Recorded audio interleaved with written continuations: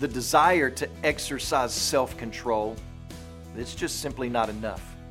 The Old Testament book of Nehemiah and the people of Israel, they didn't rebuild the walls of the city with desire alone. They had to carry a sword in one hand and a trowel in the other. They had to do the work of ministry. It wasn't desire alone that allowed Paul to plant churches all over the Mediterranean. He had to do the work of making tents and selling tents and buying boat tickets and getting up and going to the synagogue and fighting through hunger pangs. It wasn't desire alone that led Jesus to the cross. He had to pray. He had to willingly keep himself tied to the whipping post. He had to willingly put one foot in front of the other down a dusty road to Golgotha. He endured the cross. He willingly exercised self-control for the joy set before him in order to accomplish salvation for all who would put their hope in him. And now, in 1 Corinthians chapter 9, Paul is calling on the Corinthians, and he's calling on us, to throw off everything that may hinder us and for us to run the race of effective, faithful ministry of the gospel to our community to win eternal treasures. You know, some today have gotten lazy because they forget what they're really living for. We don't live with eternity in our hearts. We oftentimes just live for today. Some have gotten lazy because you don't really know what the race is. And this is why Paul says, I don't run aimlessly. I don't box as one beating the air. So picture this.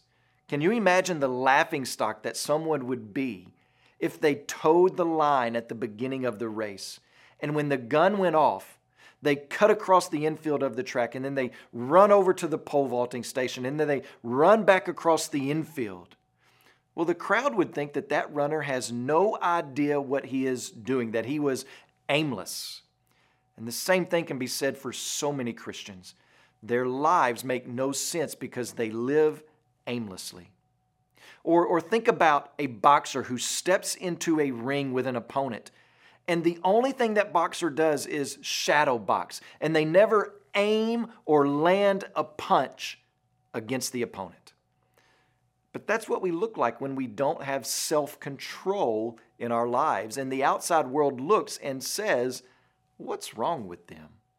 And listen, this is not about finding your purpose in life. The goal of the Christian life and the goal of the church is not to find unique purposes and then ask God to bless that. It's about running the race God has established. This is about discovering God's mission of making disciples of all nations and your role in it and being faithful to it, having an effective witness, which will take self-control.